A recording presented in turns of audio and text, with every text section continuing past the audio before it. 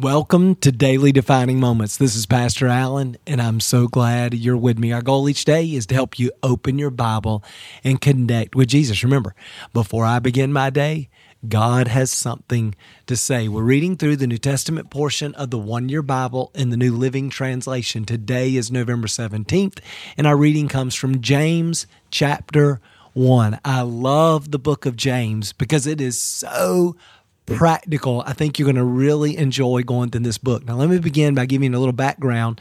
James is the pastor of the church in Jerusalem, and he's the half-brother of Jesus. In other words, God's not his father. Joseph was. He was born of Joseph and Mary. He's the half-brother of Jesus, and he didn't believe until after the resurrection. But after the resurrection, when he met the resurrected Christ, his resurrected brother, he put his faith in Jesus and eventually was martyred for being a follower of Jesus. In fact, let me tell you the story. He was preaching one day and they drug him out of the church and they threw him to the ground and tried to force him to recant, to deny Jesus.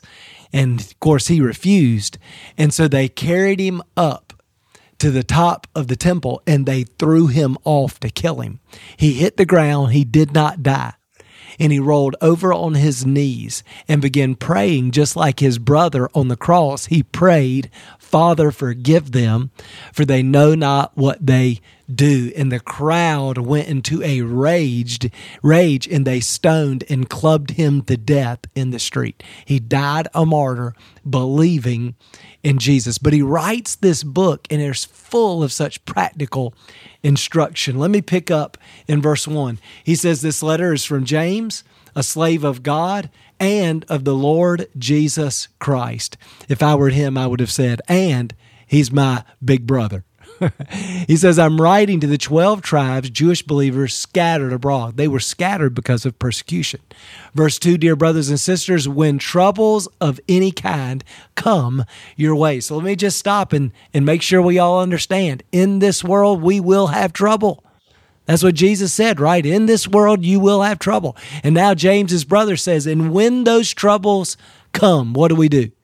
He says, "Consider it an opportunity for great joy." Well, why is that true?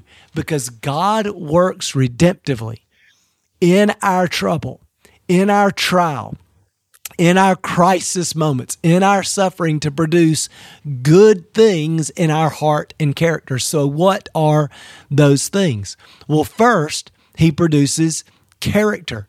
Here's what he says. He says, when your faith is tested, your endurance has a chance to grow. So let it grow. For when your endurance is fully developed, you'll be perfect and complete, needing nothing. So the first thing that trouble does is it grows our character. And we talk about this all the time. But the truth is, none of us develop character through our successes. I think we'd all have a very difficult time looking back on our life and writing down any life lesson that we learned in our success. The life lessons that we've learned came in our trouble, in our failure, in our suffering, in our crisis. So the first thing James says is that trouble is going to produce endurance in your life, and that's going to help you in every area of your life.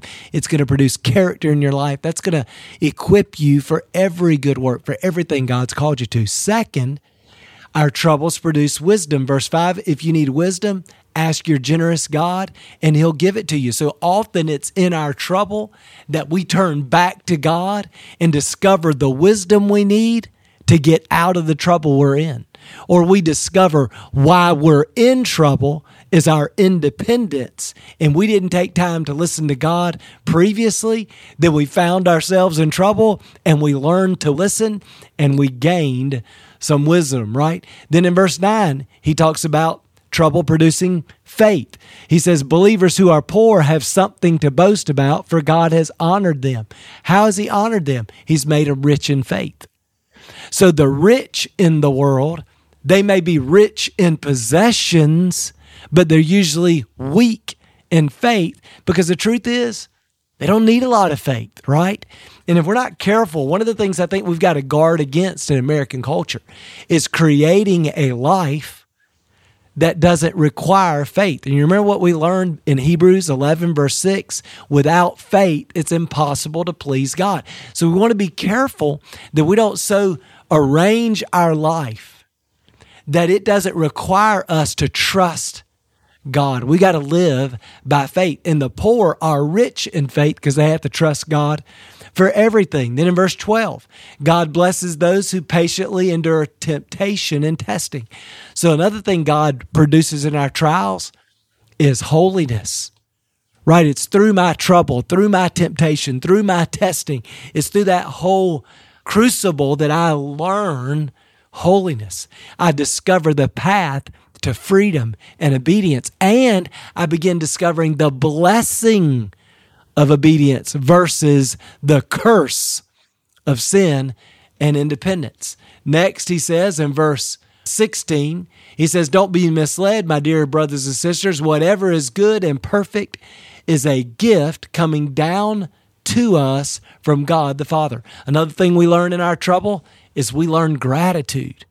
We begin to recognize that the gifts, the blessing in our life comes from God. So James is getting started in this book.